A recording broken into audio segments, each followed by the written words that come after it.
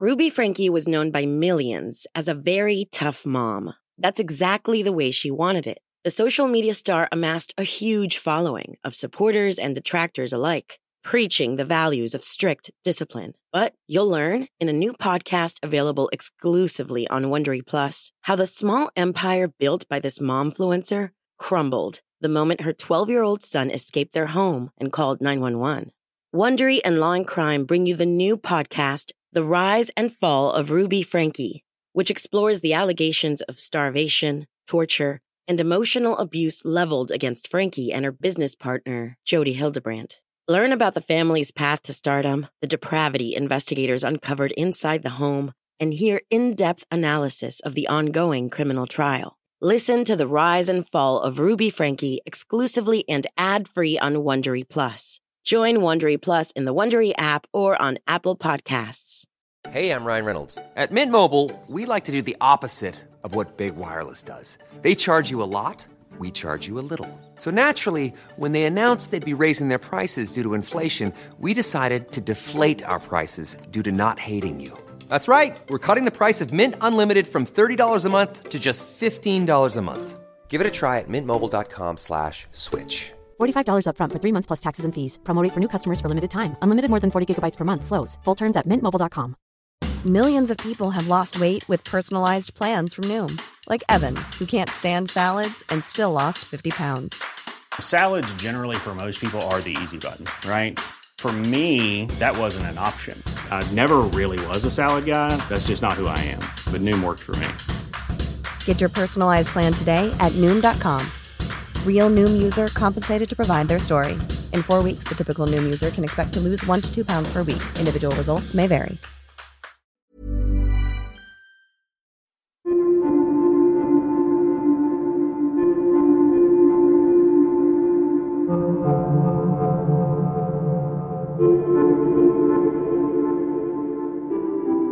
Welcome to Season 5, Episode 46 of They Walk Among Us, a podcast dedicated to UK true crime.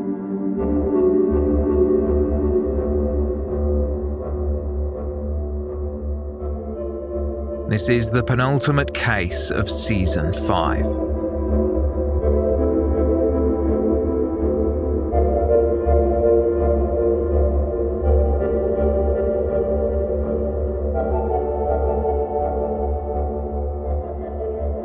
This episode contains distressing themes and descriptions of violence.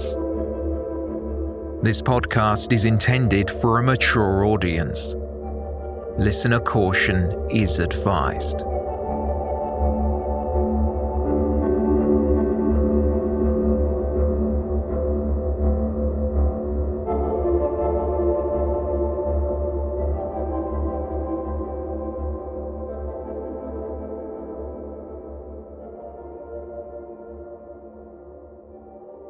Love, betrayal, jealousy and greed are themes that are as old as time. These emotions can dominate someone's thoughts and lead them to murder. But if they take a life, they seldom get away with it. So focused on the spoils of their ill-gotten gains, they think scarcely about the person that is gone, or how the death will negatively impact the lives of the victim's loved ones. However, after their arrest, the murderer will have decades to think about what they have done in their prison cell, never seeing the financial or romantic gains they set out to attain.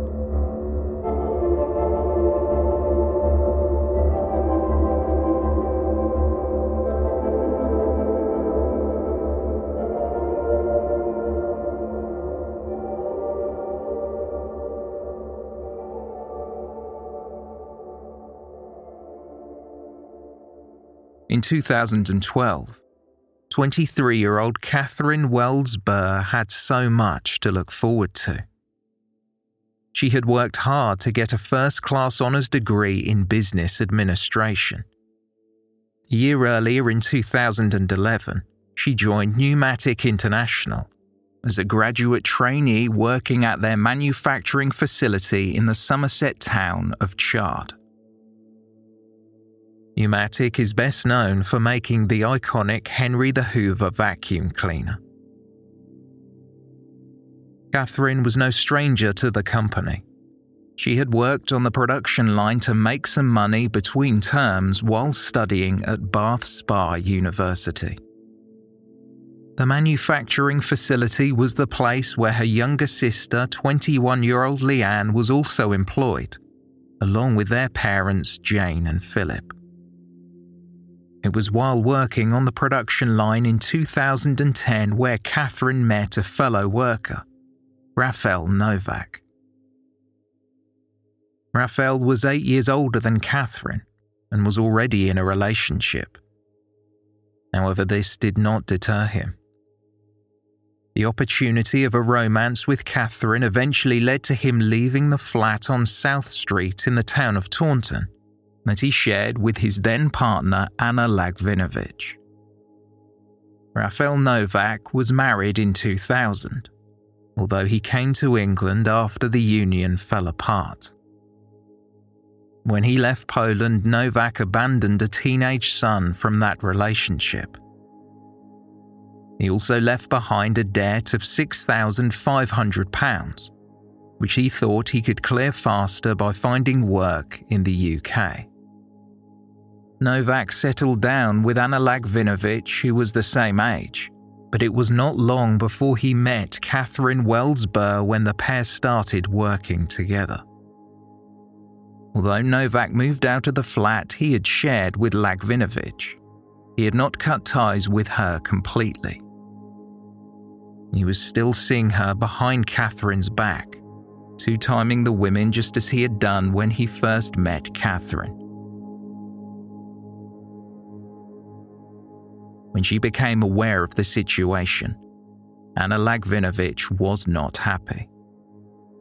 She made attempts to shrewdly let Catherine know she was still in Novak's life, and more calculatingly, Lagvinovich tried to orchestrate confrontations for the new couple, hoping they would split up and she would be back in Novak's arms without another woman in the picture.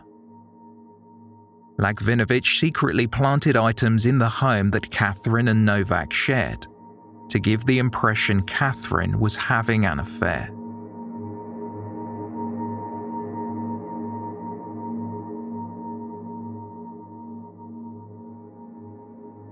The day of Catherine's graduation, a day she had worked incredibly hard for, a 23-year-old received a text message. The communication was not to congratulate the graduate on her achievement. It was from her partner's ex-lover. Anna Lagvinovich told Catherine Novak was currently in her bed. A spiteful act intended to hurt Catherine enough to end the relationship. To some extent, Lagvinovich was successful. Catherine and Rafael Novak did split up, but it was only temporary. Novak wanted Catherine to take him back.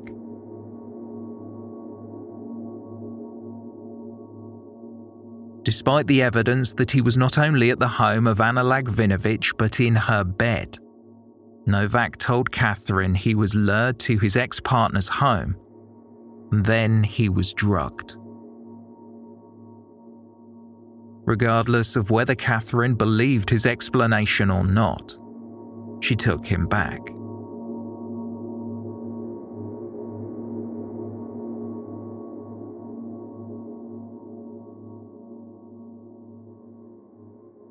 It was after this event, and when Catherine had settled into her new role as a business analyst at Pneumatic International, that her parents Jane and Philip helped the couple with a deposit for their first home, a brand new terrace property on Willow Way in Chard. Both Catherine Wells-Burr and Rafael Novak were named on the mortgage, and a life insurance policy was put in place to make sure the mortgage on the house, worth £123,000, would be covered if the worst unexpectedly happened to either of them. They seemed happy. It was obvious Catherine loved Rafael Novak. the pair were making plans and wanted to travel abroad. Novak spoke about the idea of going on holiday to America, but after they submitted their travel paperwork, Novak was told he was not permitted to enter the country due to a past conviction in Poland. Nonetheless, it appeared to the outside world that the young couple were planning for their future in their new home.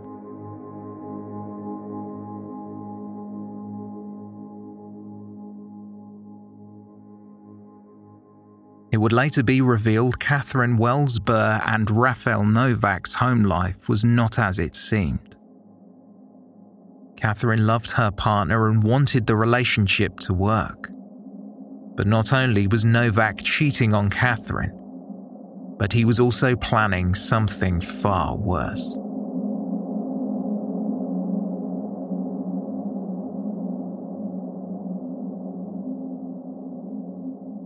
September 12, 2012. Catherine's mobile phone received a text message at precisely 5:17 a.m.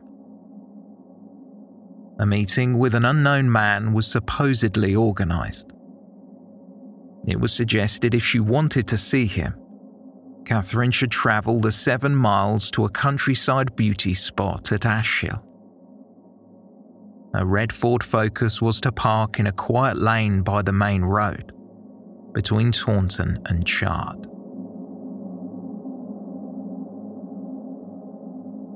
Catherine's car did make the journey, and Catherine was in the vehicle. But it would later be discovered someone else was sitting in the driver's seat, taking the Ford Focus and Catherine to the pre-arranged destination. She was then moved from the passenger seat to the driver's side to give the impression she was alone and had driven herself there. By the time the fire crew got to the scene, the Ford Focus was so badly burned it was almost unrecognisable, as was Catherine's body, which had been callously disposed of inside.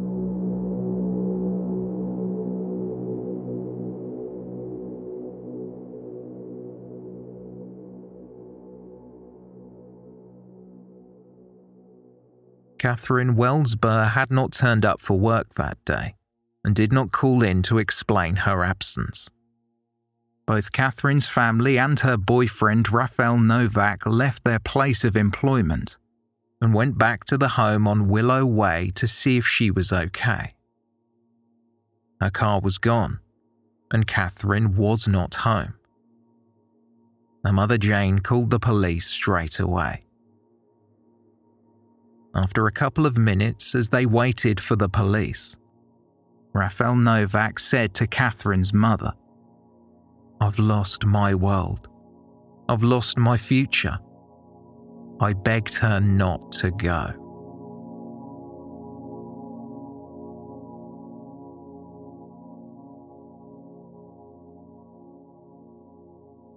When the Wells Burr family were told about Catherine's death, they were crushed at the loss. Even so, her parents and sister still offered support to Catherine's partner, whom they treated as a member of the family. They said he was like a son. As they understood it, the man who shared a home with Catherine was grieving her loss as much as they were. However, this did not stop him from making a number of strange comments. He told Leanne, Catherine's younger sibling, "Don't worry, she'll be back." As he continued to ramble, he told Jane, Catherine's mother, that her daughter had contemplated suicide and that a man, an ex of Catherine's, had been harassing her, sending messages to her mobile phone.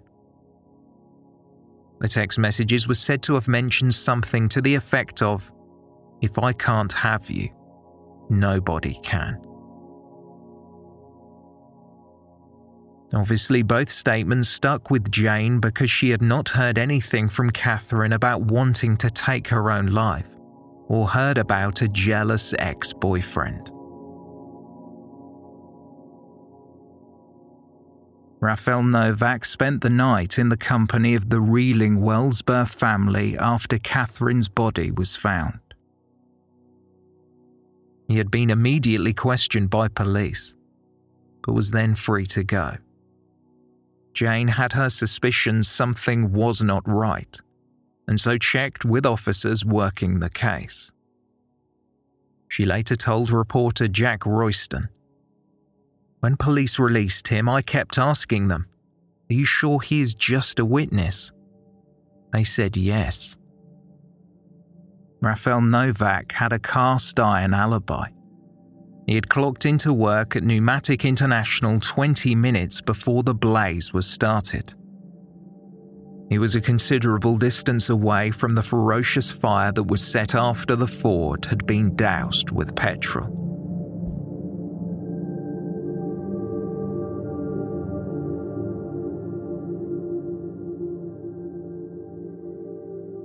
Catherine's parents had welcomed Rafael Novak into their home as they always had done, not realizing one of the culprits responsible for Catherine's murder was under their roof.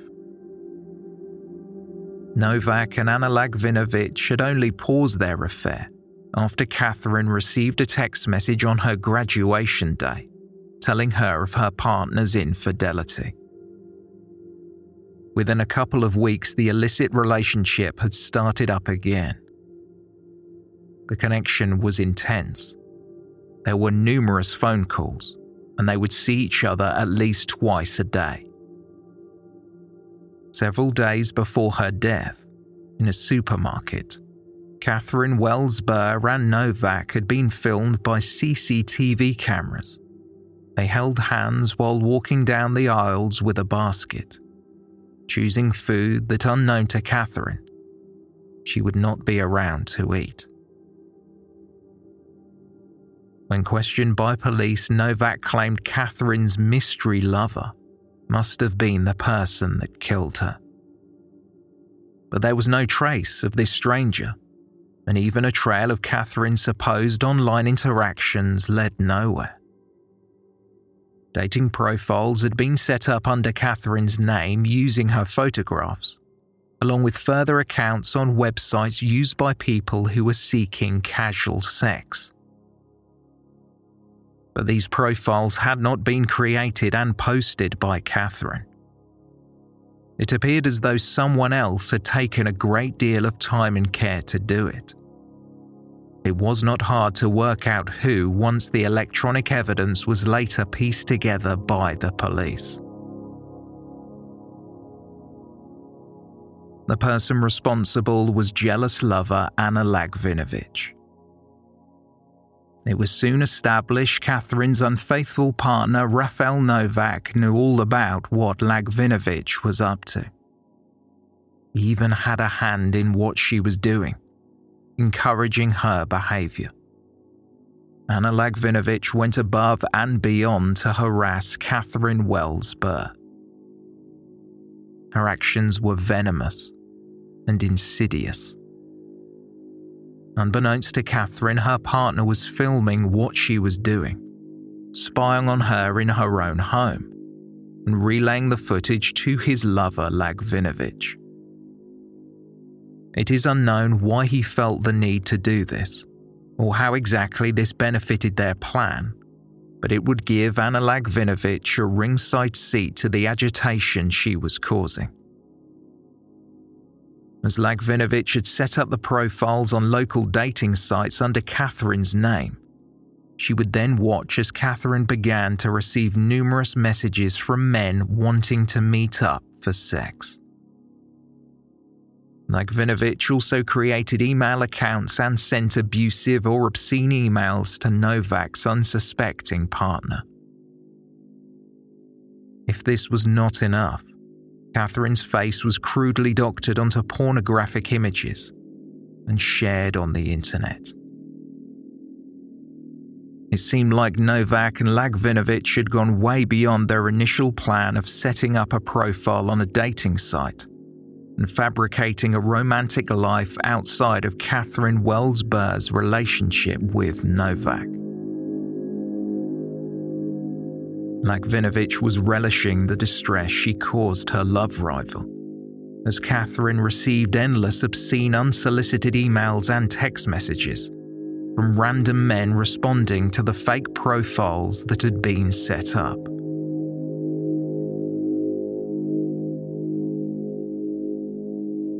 However, all the harassment and lies began to unravel when the police started to probe the lives of Novak and Lagvinovich. It was believed the plot to murder Catherine Wells Burr was initiated in early summer, possibly July 2012, giving them months to plan ahead. Discovered in a bin at Anna Lagvinovich's flat were notes she had written that mentioned a mystery man. It was like she was brainstorming a plan. That would not be enough to implicate her in a murder plot, but a vital piece of evidence, a SIM card found in her car underneath an ashtray, just might be. It was the piece of the puzzle detectives had been looking for. After the SIM card was analysed, it corresponded to a number that had texted Catherine's mobile phone in those early morning hours of September 12th, suggesting she'd meet with an unidentified individual on the day she was murdered.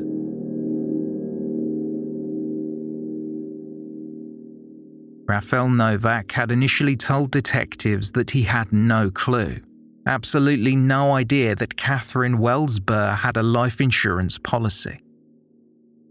But further evidence proved the secret lovers went to Taunton, the next town over from Chard, to visit a solicitor.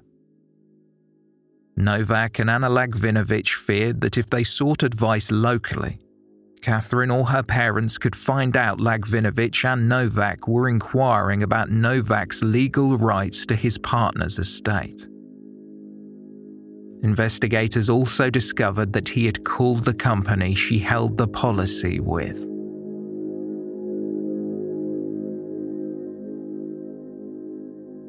The Avon and Somerset Constabulary now had some suspects, but they still needed to piece together what exactly happened. Despite the body of Catherine Wells Burr being burned in her car, forensic scientists managed to establish what Catherine was wearing the night she died. It was said she was on her way to meet her secret lover in the early morning hours.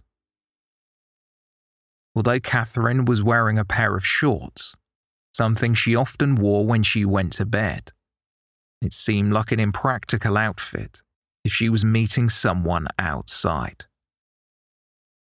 After her death, on the washing line at her home, hung a solitary pillowcase that matched the bed set in the house. It looked as if it had been taken from Catherine's side of the bed, but the pillow itself was nowhere to be found. Combining all of the circumstantial evidence, officers came to the conclusion that Catherine Wells Burr had been smothered to death in her bed before her body was lifted to her car by her killer or killers.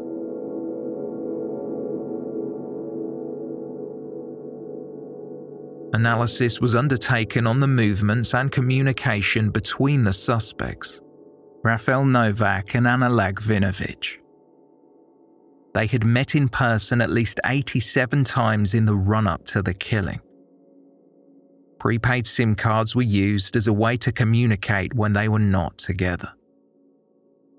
A solid piece of evidence was the SIM card found in the car that belonged to Anna Lagvinovich. While on its own, this piece of evidence did not prove she committed murder, it certainly raised questions. It did, however, demonstrate that she was using different SIM cards to conduct her affair with Novak throughout the period in which she was tormenting Catherine.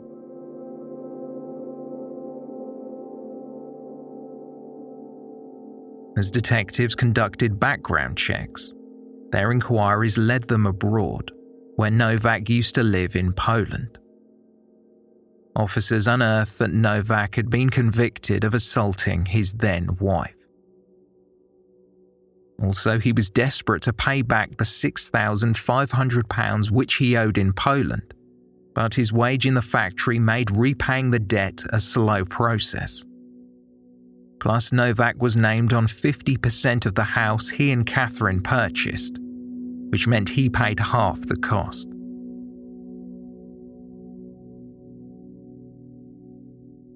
Following their arrests, the police allowed Novak and Lagvinovich to meet. However, neither were aware they were being secretly recorded. The pair said they loved each other, but that loyalty soon evaporated when they both realized the sheer scale of the evidence the police had accumulated. They knew it did not look good for either of them. After mulling it over, Novak and Lagvinovich began to slowly point the finger at someone else. They both claimed that the other had employed the services of a third person to murder Catherine, a hitman. At least this element of their claims seemed to be vaguely accurate. There was another person involved. Tadeusz Dmytryshyn. He was Anna Lagvinovich's uncle. At 38, he was close in age to his niece. They were 6 years apart, although they were described as more like siblings than an uncle and niece. Tadeusz Dmytryshyn also lived in Taunton and had accessed one of the faux dating profiles set up by Anna Lagvinovich. He masqueraded as Catherine Welsber the night before she was killed. By September 15th, 3 days after Catherine's body was found, the three suspects were charged with murder. What is slightly different about this particular case is the degree to which they planned the murder and also to disguise who was responsible, not just to distance themselves from it, to make it look like somebody else was actually responsible.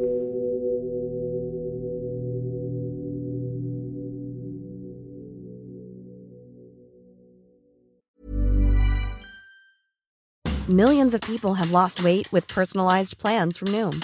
Like Evan, who can't stand salads and still lost 50 pounds. Salads generally for most people are the easy button, right? For me, that wasn't an option. I never really was a salad guy. That's just not who I am. But Noom worked for me. Get your personalized plan today at Noom.com. Real Noom user compensated to provide their story. In 4 weeks, the typical Noom user can expect to lose 1 to 2 pounds per week. Individual results may vary.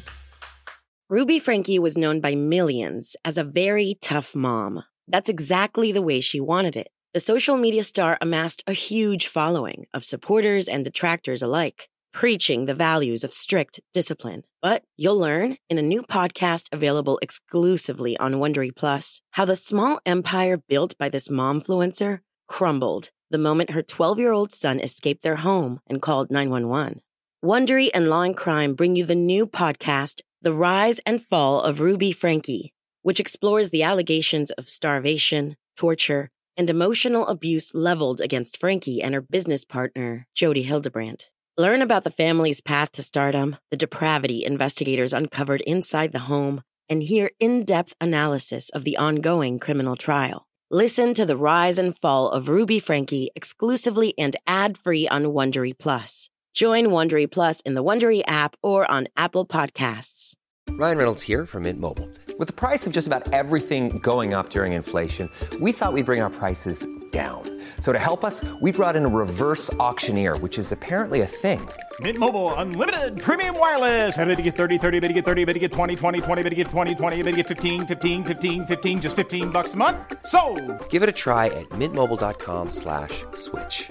$45 up front for 3 months plus taxes and fees. Promo rate for new customers for limited time. Unlimited more than 40 gigabytes per month. Slows full terms at mintmobile.com.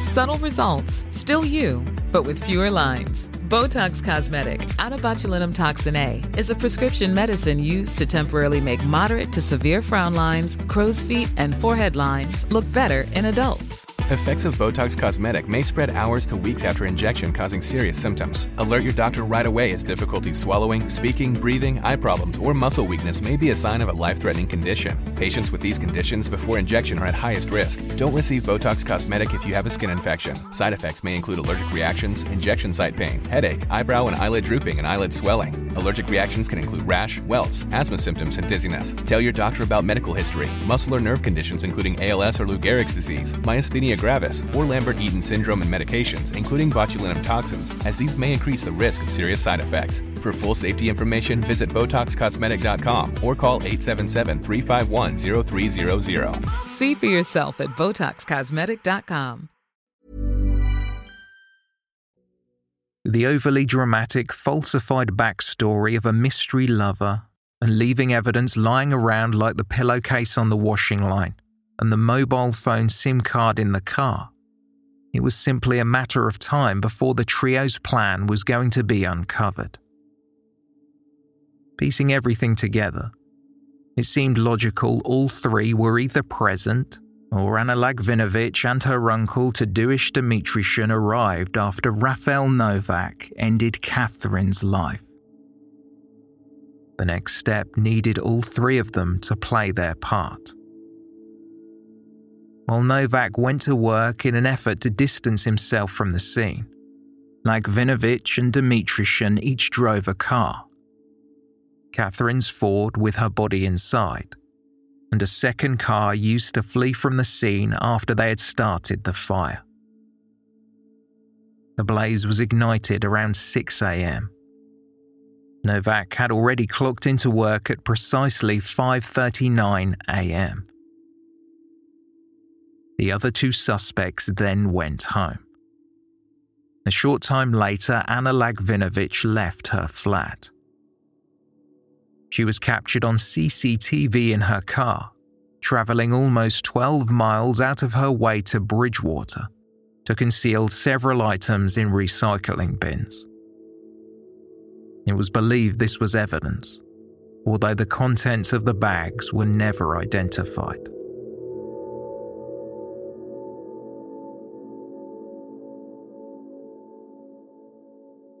Behind bars and with the trial fast approaching, Anna Lagvinovich was desperate to exonerate both herself and her uncle. A 21-year-old fellow inmate, Anne Joyce, was given a handwritten letter from Anna Lagvinovich and asked to smuggle it out of prison. In what appeared to be a confession letter, Lagvinovich wrote that, quote, Novak was very pleased that he had killed Catherine. The correspondence described what Lagvinovich claimed happened to Catherine that morning. Lagvinovich made it clear she was under the instruction of Novak and made efforts to distance herself further. I helped him to sit her in the driver's seat. Novak ripped off the tape from her mouth and put some shoes on her. He put a seatbelt around her and kissed her goodbye. At 6 a.m. I drove up to Catherine's car, and as instructed by Novak, I set it alight.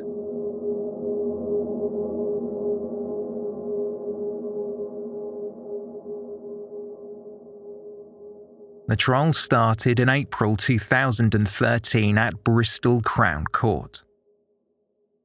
On the first day, the three defendants walked into the courtroom separated by security guards. All three denied murder. As the prosecution presented its case, the jury were told Lagvinovich and Novak had tried to cover their tracks, but they were unsuccessful.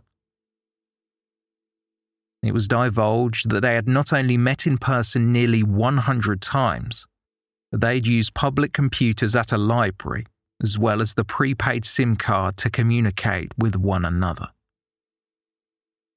Anna Lagvinovich was proven to have purchased the SIM card used to interact with Novak, along with a second card that was employed so Lagvinovich could pose as Catherine's lover in a fictional secret affair. The latter SIM card was found in her car. Initially, the trio intended to commit the murder 2 days earlier on September 10th. The plan was in place and the wheels in motion, but something unexpected happened. Catherine was woken up in the middle of the night by a phone call. By chance, the person who rang had dialed a number incorrectly. It temporarily put them off carrying out their horrific plan. Sadly, however, it did not stop them from continuing their scheme and picking up where they left off. It was thought Catherine was likely to have been killed in her own home, in her own bed with her own pillow, betrayed by the person she loved, Rafal Novak. Catherine's cause of death could not be confirmed. It was only theorized due to the damage to her body in the fire. A fracture was found to her skull, and that was considered at first to be the cause of death. Although it was thought the injury could have been inflicted when moving Catherine's body from her bed upstairs to the car outside, investigators came to the conclusion the heavy blow was a deliberate injury. It was speculated this was carried out to convince the authorities that the fictional mystery man that Catherine had supposedly met in the isolated beauty spot was responsible.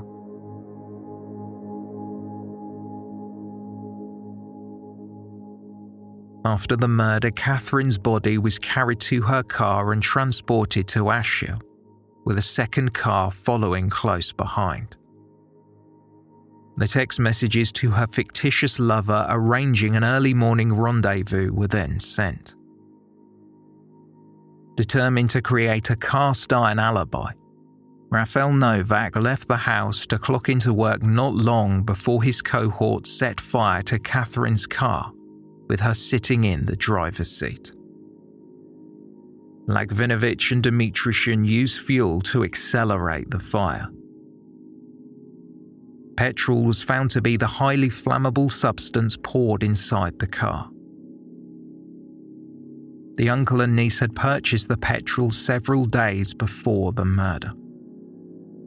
They did not stick around to observe the outcome or wait for the fire to be discovered. They knew it would not be long before the towering flames and smoke were seen and reported by someone.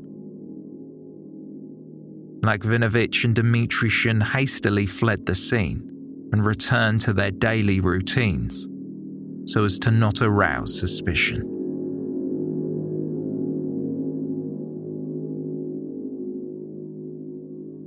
Jurors at Bristol Crown Court heard how Catherine Wells-Burr was killed, so Rafal Novak could receive a life insurance payout totaling £123,000. He was the sole beneficiary. The jury were also told how the affair had continued between Novak and his former partner, even though Catherine was unaware and had purchased a property with him. It was their greed that propelled them to plan Catherine's murder. The court was played an argument Novak had secretly filmed with Catherine back in late June 2012. Richard Smith, QC prosecuting, said of the clip, "Why he taped it? Maybe we will have to consider in the fullness of time." A web of lies was intricately constructed to make the victim, Catherine Wells-Burr, appear unfaithful and convince the authorities that she had fallen foul of a lover, not of her, quote, doting boyfriend.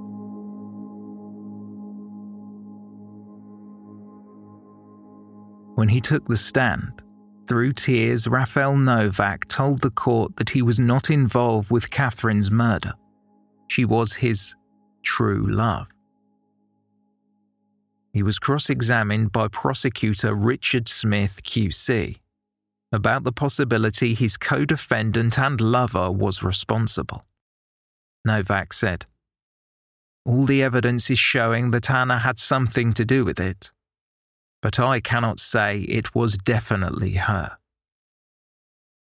The improbability in his statement that Lagvinovich was solely responsible was pointed out to Novak by the prosecutor.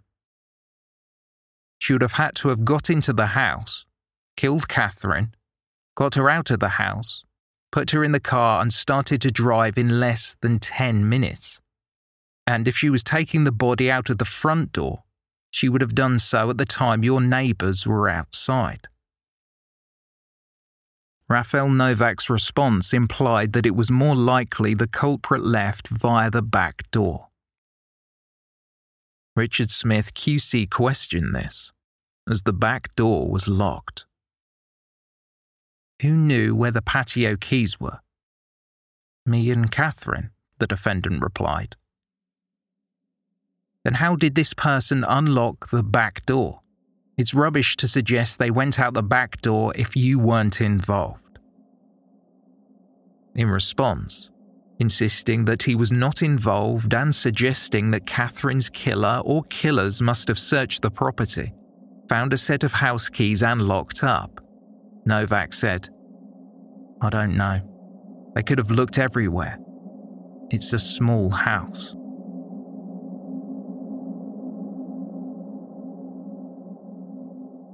Later during the cross-examination, Novak broke down and began to cry. However, this did not deter Richard Smith QC with his questioning, asking why Novak was upset. The defendant replied, Because you are saying I killed Catherine, but I didn't.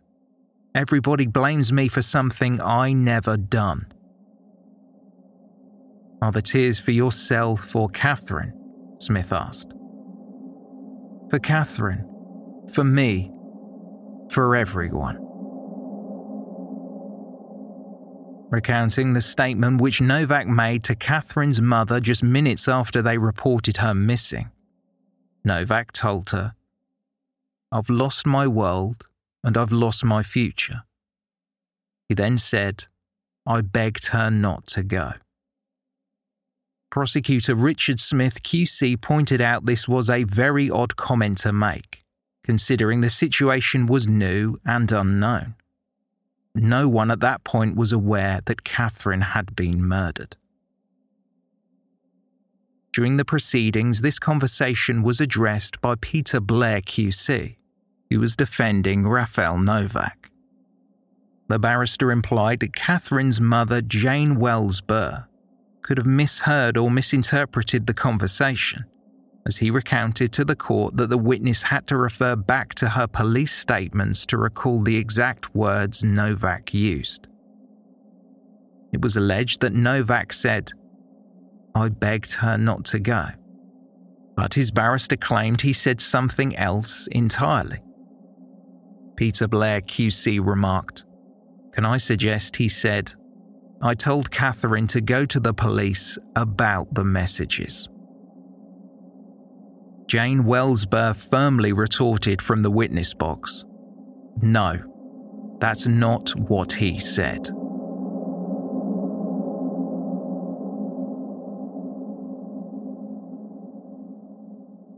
In his closing arguments, Peter Blair QC summarised to the court what he thought could have taken place on that dreadful morning of September 12th. Quote, The evidence points to Rafael Novak being caught up as a victim in circumstances which at first caused serious concern. He is not a man who has tried to have his cake and eat it. Because notwithstanding this wonderful relationship, he was tempted by the wiles of Anna Lagvinovich. She was the leader, the schemer, the orchestrator, the manipulator. We say he was caught up in something. He had no idea what was to happen to Catherine. He can hardly believe it now because it is so appalling. Catherine Wells Burr was alive when Mr. Novak set off for work that morning of September 12th, and I ask you, members of the jury, to find him not guilty.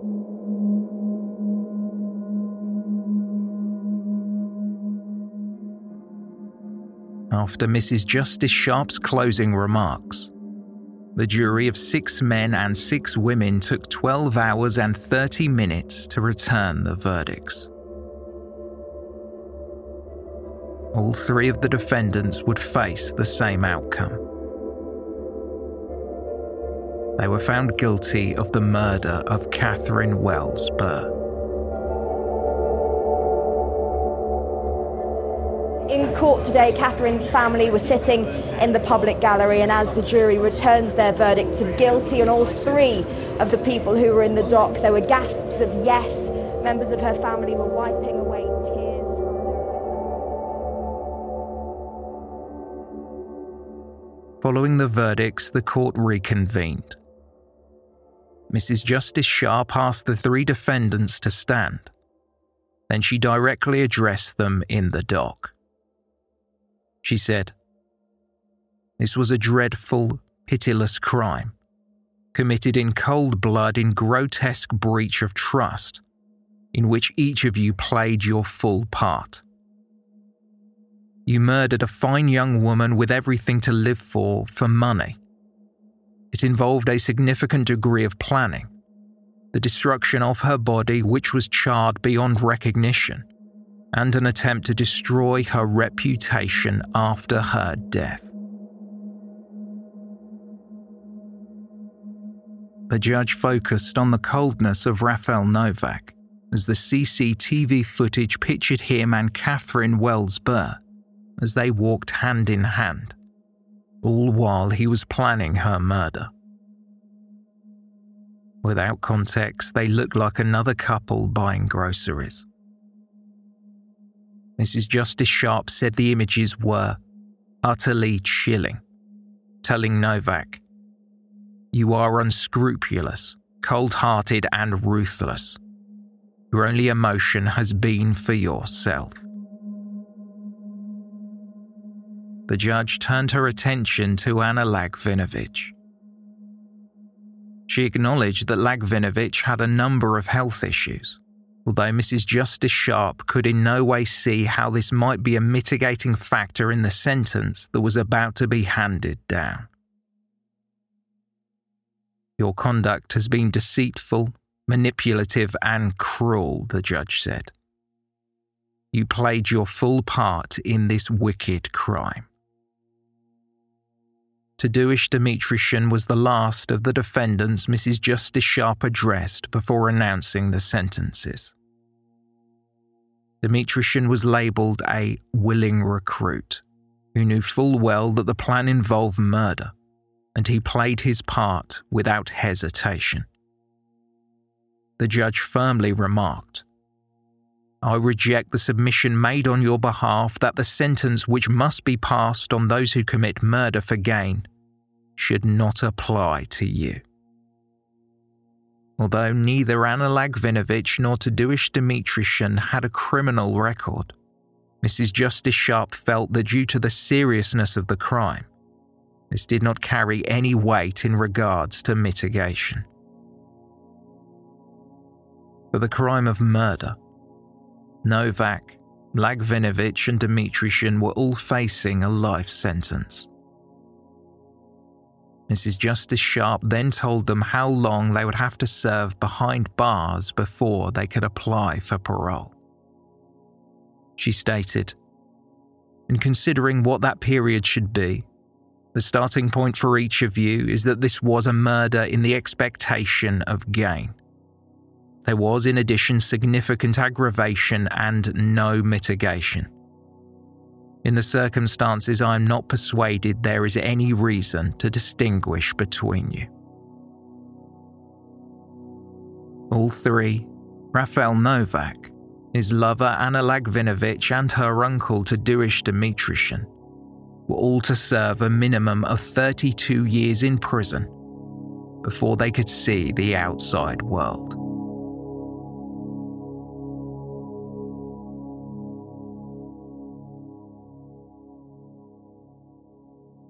After sentencing, the judge asked that statements from Catherine's mother and sister be read to the court.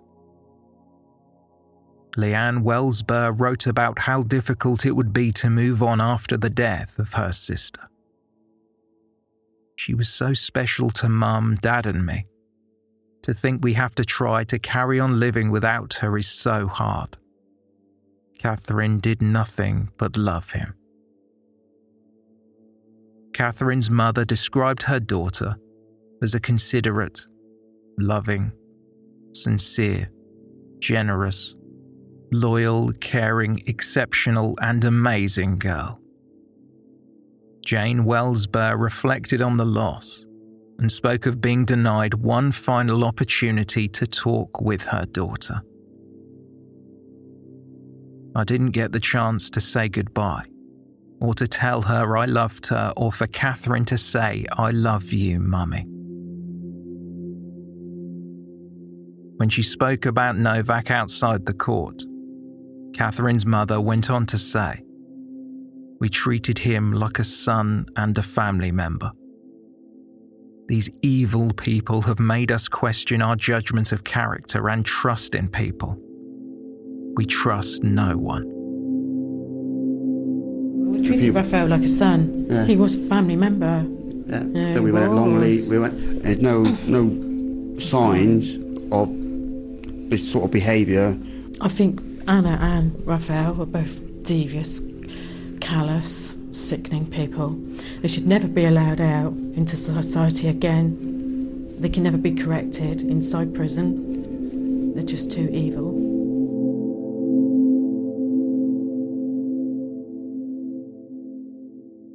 Outside Bristol Crown Court, Detective Chief Inspector Simon Crisp from the Avon and Somerset Police Force spoke of his satisfaction with the considerable sentences that each of the murderers received.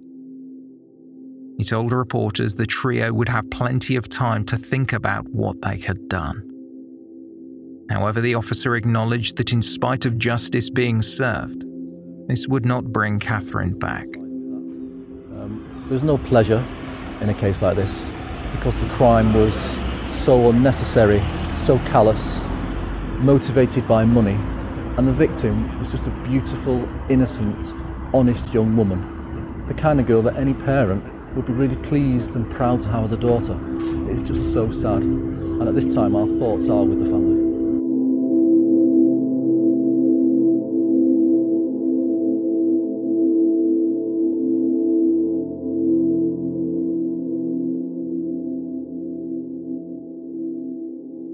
So where are we now?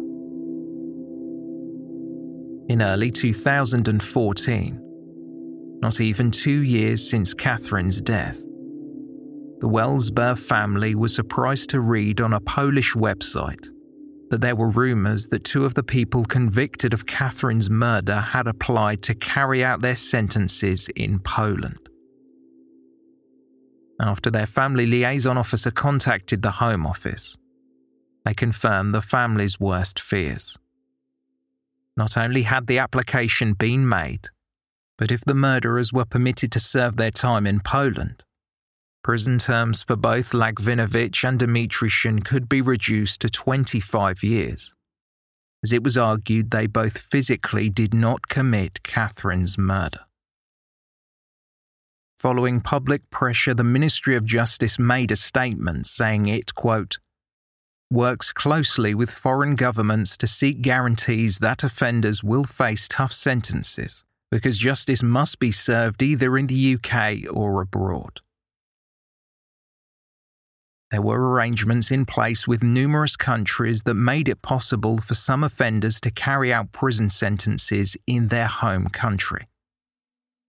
Poland was such a place where these agreements were held. In response to the news, Catherine's family started an online petition to keep the trio in the UK prison system. Catherine's father spoke of how after Catherine obtained life insurance, his daughter had a price on her head. Philip Wells-Burr said, "She signed her own death warrant as soon as she signed the mortgage."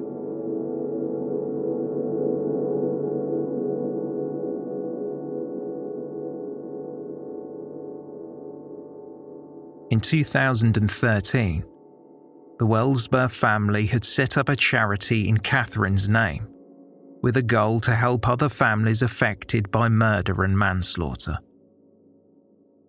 They had a plan to raise £23,000 to honour each year of Catherine's life. By January 1st, 2019, they had reached their goal through hard work, either by themselves or through supporters helping raise money via sponsorship or events.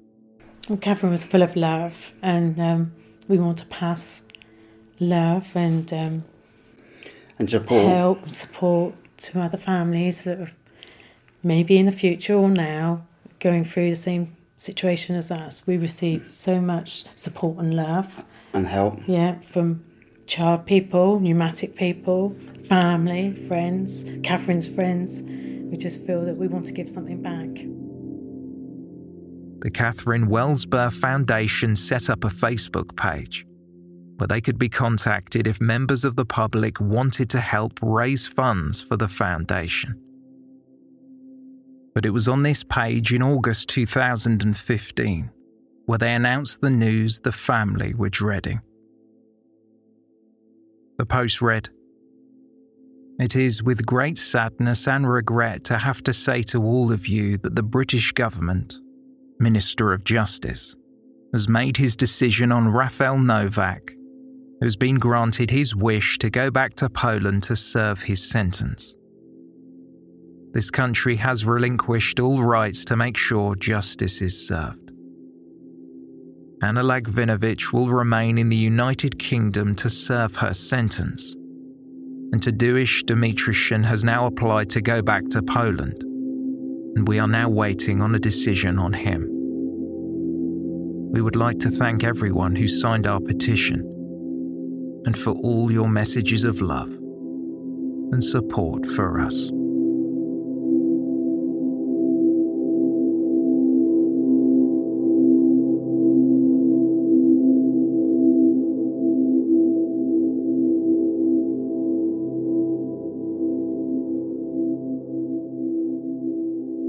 Thank you for listening, and a special thanks to our Patreon supporters.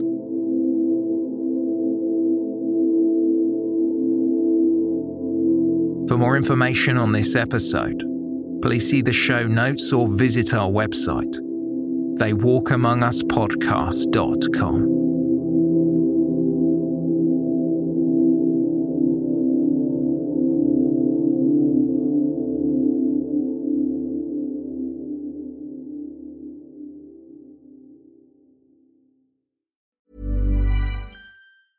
Ruby Franke was known by millions as a very tough mom. That's exactly the way she wanted it. The social media star amassed a huge following of supporters and detractors alike, preaching the values of strict discipline. But you'll learn in a new podcast available exclusively on Wondery Plus how the small empire built by this momfluencer crumbled the moment her 12-year-old son escaped their home and called 911.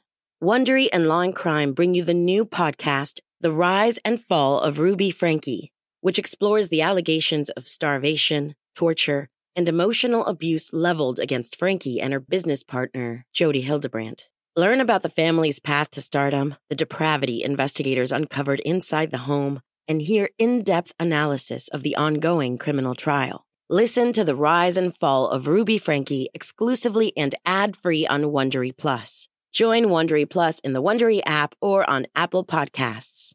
Subtle results, still you, but with fewer lines. Botox Cosmetic, out of botulinum toxin A, is a prescription medicine used to temporarily make moderate to severe frown lines, crow's feet, and forehead lines look better in adults. Effects of Botox Cosmetic may spread hours to weeks after injection, causing serious symptoms. Alert your doctor right away as difficulty swallowing, speaking, breathing, eye problems, or muscle weakness may be a sign of a life-threatening condition. Patients with these conditions before injection are at highest risk. Don't receive Botox Cosmetic if you have a skin infection. Side effects may include allergic reactions, injection site pain, headache, eyebrow and eyelid drooping, and eyelid swelling. Allergic reactions can include rash, welts, asthma symptoms, and dizziness. Tell your doctor about medical history, muscle or nerve conditions including ALS or Lou Gehrig's disease, myasthenia gravis, or Lambert-Eaton syndrome and medications, including botulinum toxins, as these may increase the risk of serious side effects. For full safety information, visit BotoxCosmetic.com or call 877-351-0300. See for yourself at BotoxCosmetic.com. Everybody in your crew identifies as either Big Mac Burger, McNuggets, or McCrispy Sandwich. But you're the Filet-O-Fish Sandwich all day. That crispy fish, that savory tartar sauce, that melty cheese, that pillowy bun. Yeah, you get it. Every time. And if you love the Filet-O-Fish, right now you can catch two of the classics you love for just $6. Limited time only. Price and participation may vary. Cannot be combined with any other offer. Single item at regular price. Ba-da-ba-ba-ba. Join us today during the Jeep Celebration event. Right now, get 20% below MSRP for an average of $15,178 under MSRP on the purchase of a 2023 Jeep Grand Cherokee Overland 4xE or Summit 4xE. Not compatible with lease offers or with any other consumer incentive offers. $15,178 average based on 20% below average MSRP from all 2023 Grand Cherokee Overland 4xE and Summit 4xE models in dealer stock. Residency restrictions apply. Take retail delivery from dealer stock by 4/1. Jeep is a registered trademark.